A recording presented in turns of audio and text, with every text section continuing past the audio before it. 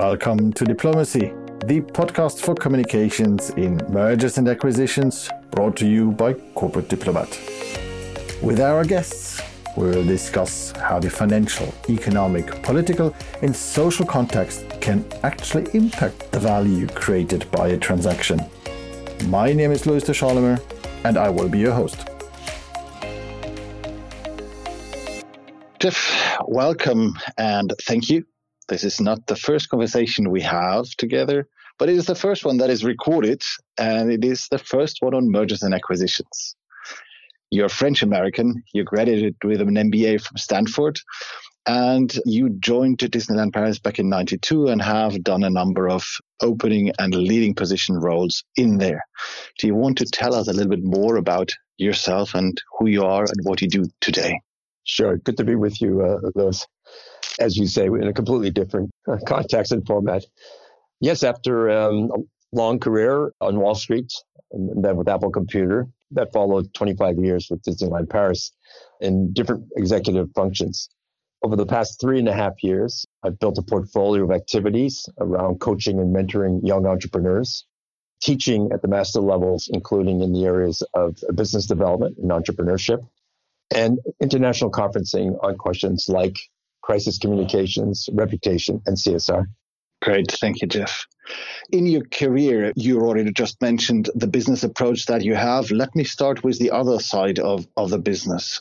In your career, at some stage, you mentioned that creativity is at the heart of everything you do or we do.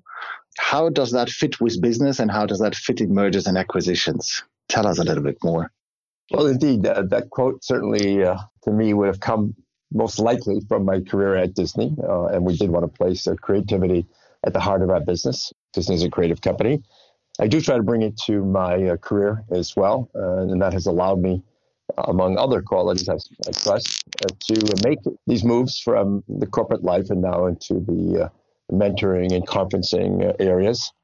I'm confronted particularly now, I would say, with the need and the presence of creativity and working with these young startups.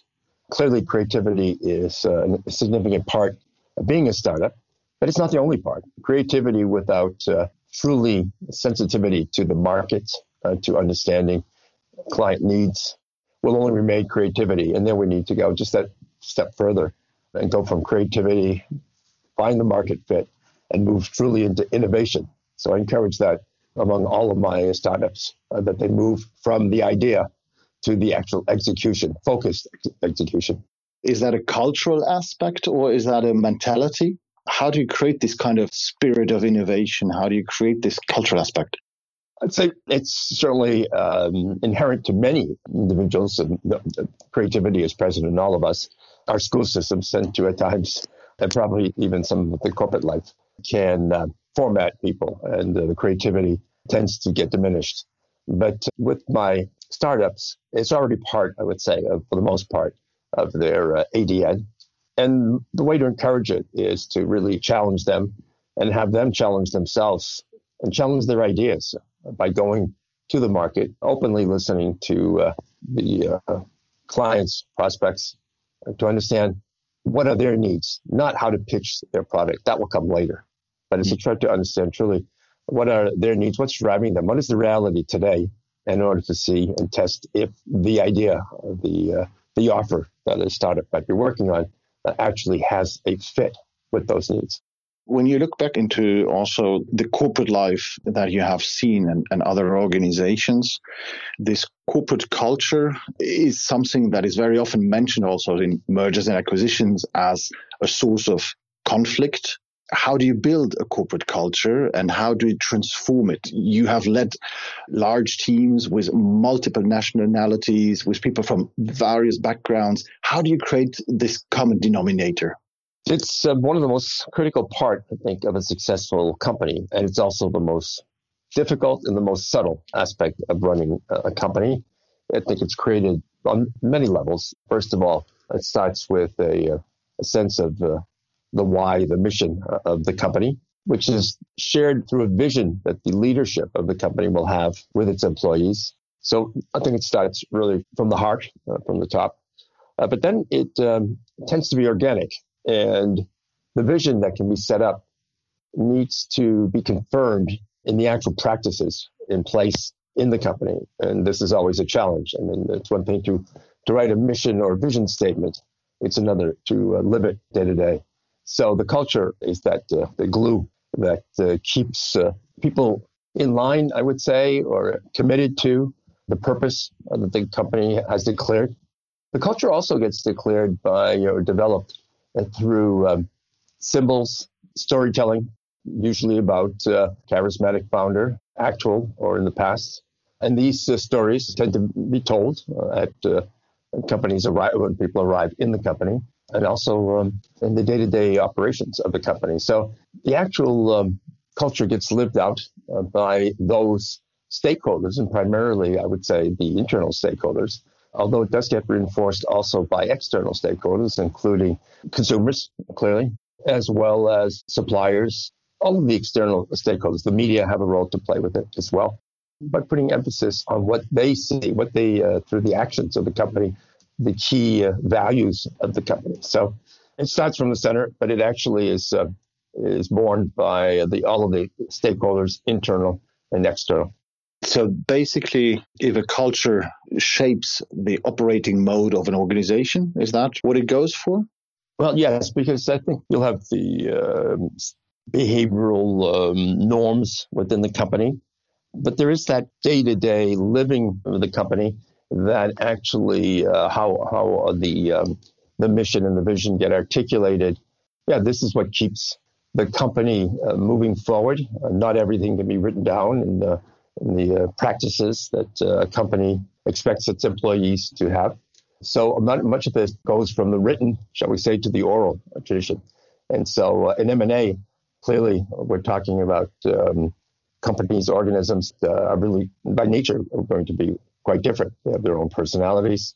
And the success, for me, of a merger and acquisition would really depend on the ability in the day-to-day, but to bring out the best. And if it's a merger and with two strong cultural identities, then it's how do you keep the strengths of both working together or aside each other to articulate the most value for the company. So it's a real challenge. I think it's one of the key challenges. You don't want to acquire, shall we say, a company who is known for a certain culture, a very creative culture, whatever, a very innovative culture. And with the purchasing entity taking a hand on that company and trying to impose its own culture, that can be risky, simply because you lose what you were trying to purchase in the first place. You mentioned before the role and the responsibility of leadership in creating and crafting this vision.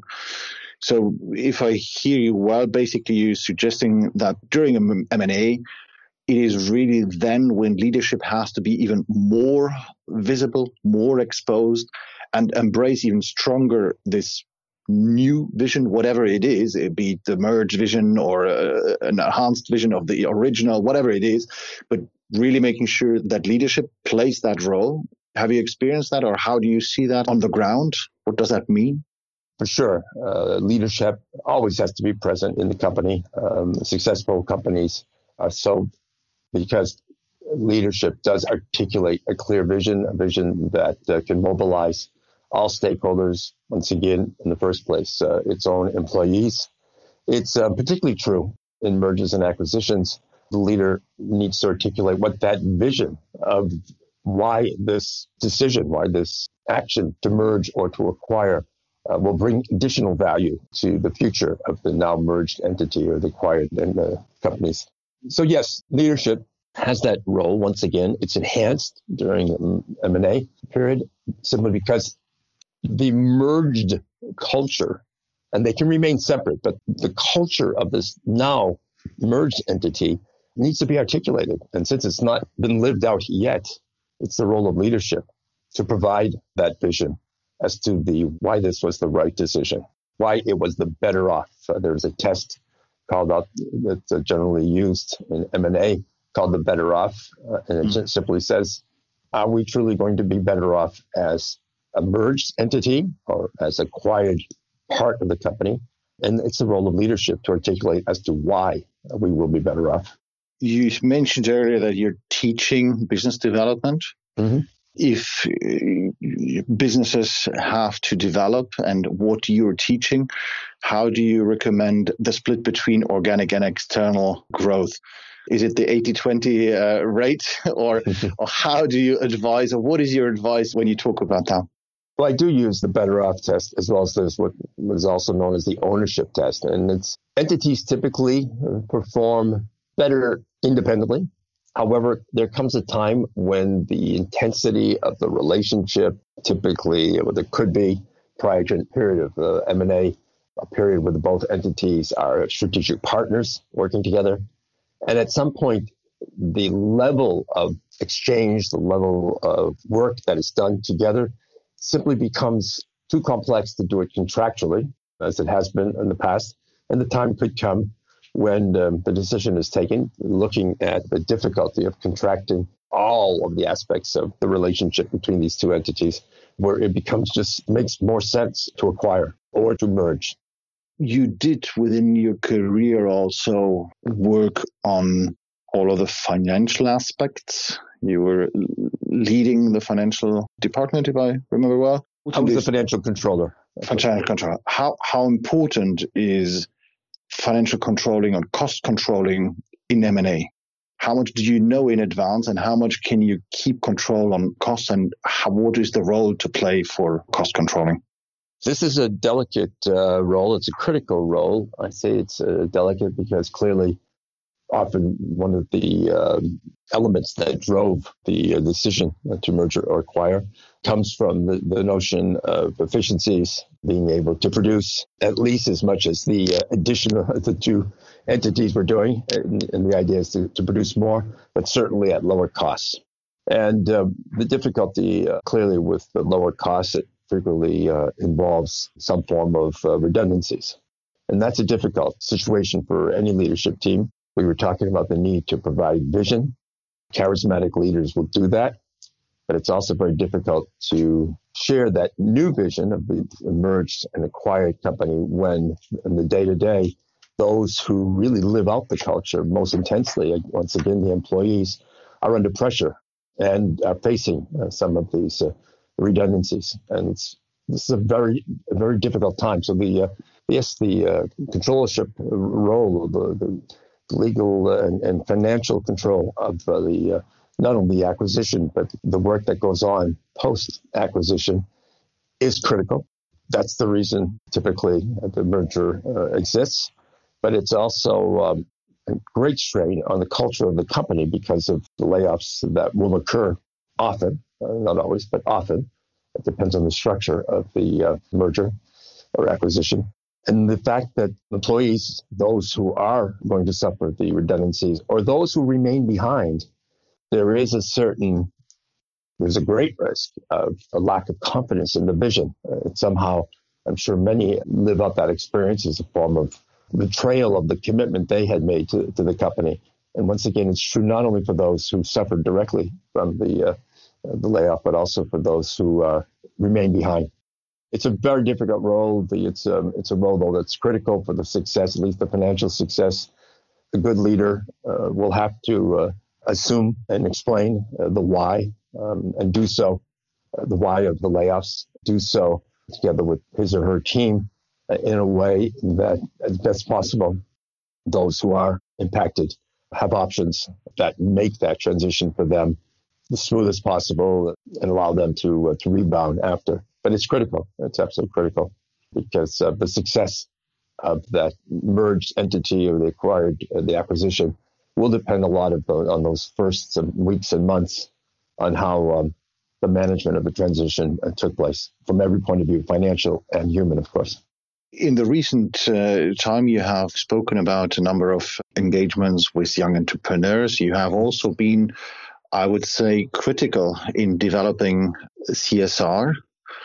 Throughout your career, I think you have spent quite a lot of energy and effort and thinking and brain work to make something happen and to really start moving off. How do you define CSR today? How do you see the importance it can play for an organization, and how would CSR play throughout the change or a merger and acquisition? And you mentioned the earlier stakeholders. What is it that CSR where can it make a real difference? Well, CSR, I think, is now in many companies. We've evolved from several, say, 10, 15 years ago, where one could argue that many programs were put in place simply to do some window dressing for the company, trying to pass over what might be not the best practices, whether they be environmental or even labor practices. And I think now, for many reasons, we're not there completely yet. But CSR has evolved to the point where there is true engagement, hopefully at the leadership level. And we've certainly seen examples of leadership who is committed to that. I think CSR is also very important for the employee attachment, engagement with the company. It's often been said, but I'm living it. I spend a great deal of time not only with young entrepreneurs, but also with master level students. And I truly see their strong commitment to environmental and social issues. And so to hire simply good talent, as we say, the best talent out there, a credible CSR engagement that actually is articulated by the leadership team, but that is lived out in actual day-to-day operations, is something that's being driven as well by the stakeholders themselves. I've started with the employees or even the candidates. So that we know is important. We know that the NGOs are also very important in assuring that companies respect their engagement. In many countries now, there's even legal requirements to at least annually announce their commitment in the environmental, social, and governance areas. So there are many within the corporate ecosystems, many reasons why CSR is becoming increasingly embedded. And I think the most important issue I would come back to and linked to the mergers and acquisition is the fact that when there is a corporate culture with a promise and trying to mobilize employees around a vision, this can be under heavy strain under crises, and particularly in the labor crisis that can follow a merger and acquisition. And if the layoffs are not, the redundancies are not handled appropriately, it's always a difficult time, but if they're not handled appropriately, there will be a huge conflict between what internal stakeholders have understood the company's commitments to be, including in the area of how they treat their own employees. And that can truly impact very negatively the success or not of an acquisition if there is too much of an inconsistency between what the vision had been in the area of CSR, because as we know, the social responsibility starts at home as we speak. It starts with the employees.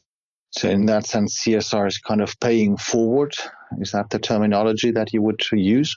Well, there is clearly an element of the forward-looking commitment of a company. Engagements in CSR don't necessarily have an ROI that's short-term, not all of them at least.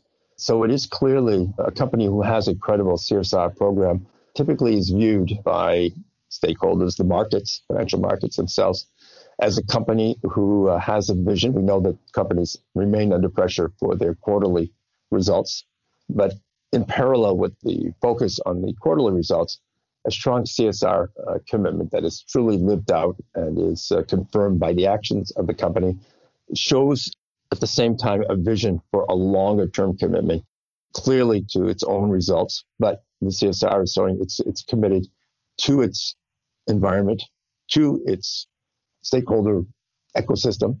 And this, I think, is a reason why CSR companies typically are valued in the marketplace in a stronger way than not.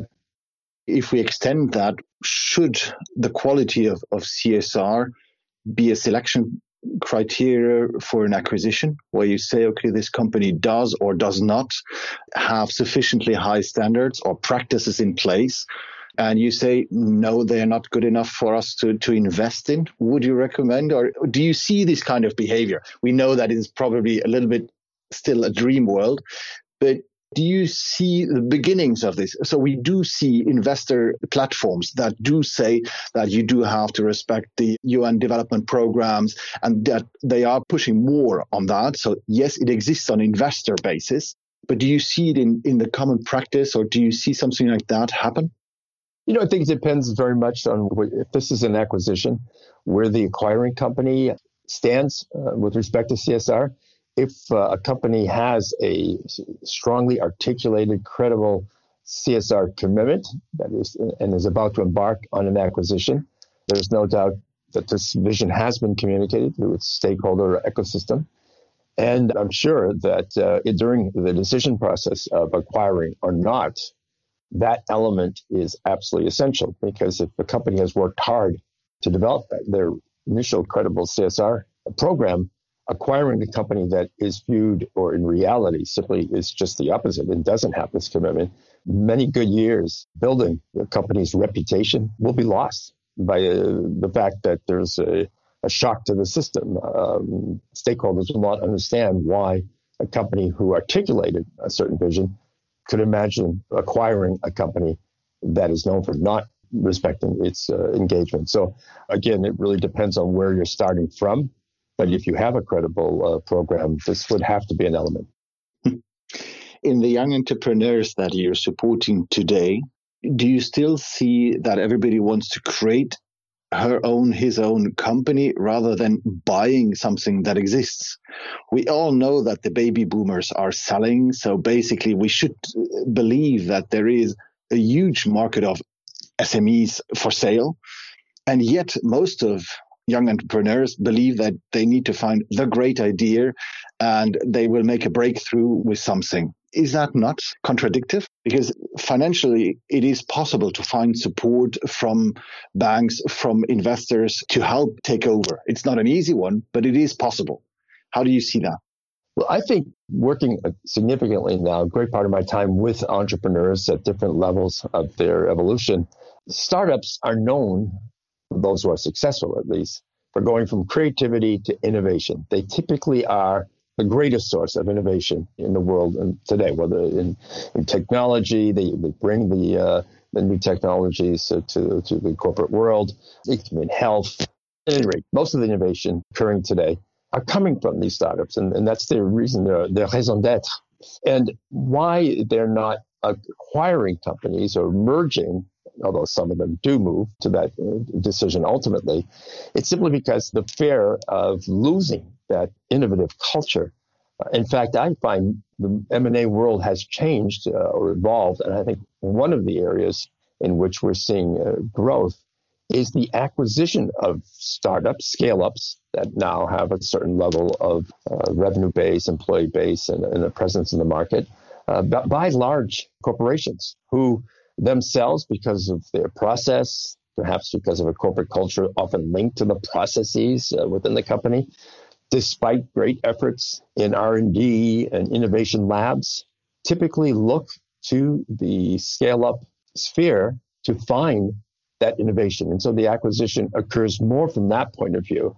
The corporations are actually acquiring the startups after having worked with them for some time. So startups themselves are looking to keep, I think, that small, agile approach to their work. The acquisition and mergers typically come more from the large company acquiring it in order to acquire that innovation. The dream of the great exit yes, well, is pushing the entrepreneurs. Some of them, honestly, I think, yes, clearly the great exit is very attractive. But many also want to just believe in their company and could exit earlier than they do simply because they want to continue to lead companies and lead the innovation in the area that they have their expertise. Jeff, you are somebody who combines pretty extraordinarily the human and the emotional aspect together with an extremely strong, sharp knife and rational thinking. How do you define success in M&A? Getting to success in M&A, I think, requires both that human element, sensitivity to cultures, consistency in the articulated vision and the actual execution of the acquisition. So there is the human element is clearly important, and that's supported by communications, ongoing clear communications, being willing to clearly identify the changes that are going to occur, the disruptions that will occur. And at the same time, in order to be able to communicate this clearly, you do need to have razor sharp analysis of where are the right areas that need to be cut, merged, so that the financial returns, the efficiencies that had been thought through during the planning phase actually come to life. So the razor sharp, as you say, thinking occurs not just as we're preparing the deal, but as we continue to manage the deal and to be clear on where we are the gains there? Are we putting pressure on the system to be able to reap the benefits that were anticipated, but to do so in a way that the corporate culture does not become a hindrance to its success, but rather, as much as possible, becomes an additional asset to the success. I tend to say that communications is an art and a science. Jeffrey, thank you for this conversation. Thank you for the ideas. Thank you for your input. Any last thought that you would want to give us and our listeners on the way? Well, I think I just want to come back very briefly on the importance of the CSR component in the M&A success. And I think while it should always have been there, I think clearly now it is there more than ever. Companies are being held accountable for their decisions to acquire or to merge, particularly when it comes to the way they manage the transition, the new model with respect to all of its stakeholders. And once again, primarily its internal stakeholders, but it also applies to the consumers. So I would say CSR is with us. Most companies, they're evolving to a point where it's embedded within the company. But clearly, when it comes to M&A, CSR has an important role to play. Thank you for joining us for today's episode of Diplomacy. Please explore our website, www.corporate-diplomat.com, or our LinkedIn page. I hope you have enjoyed. Feel free to subscribe and hit the follow button. Have a great day.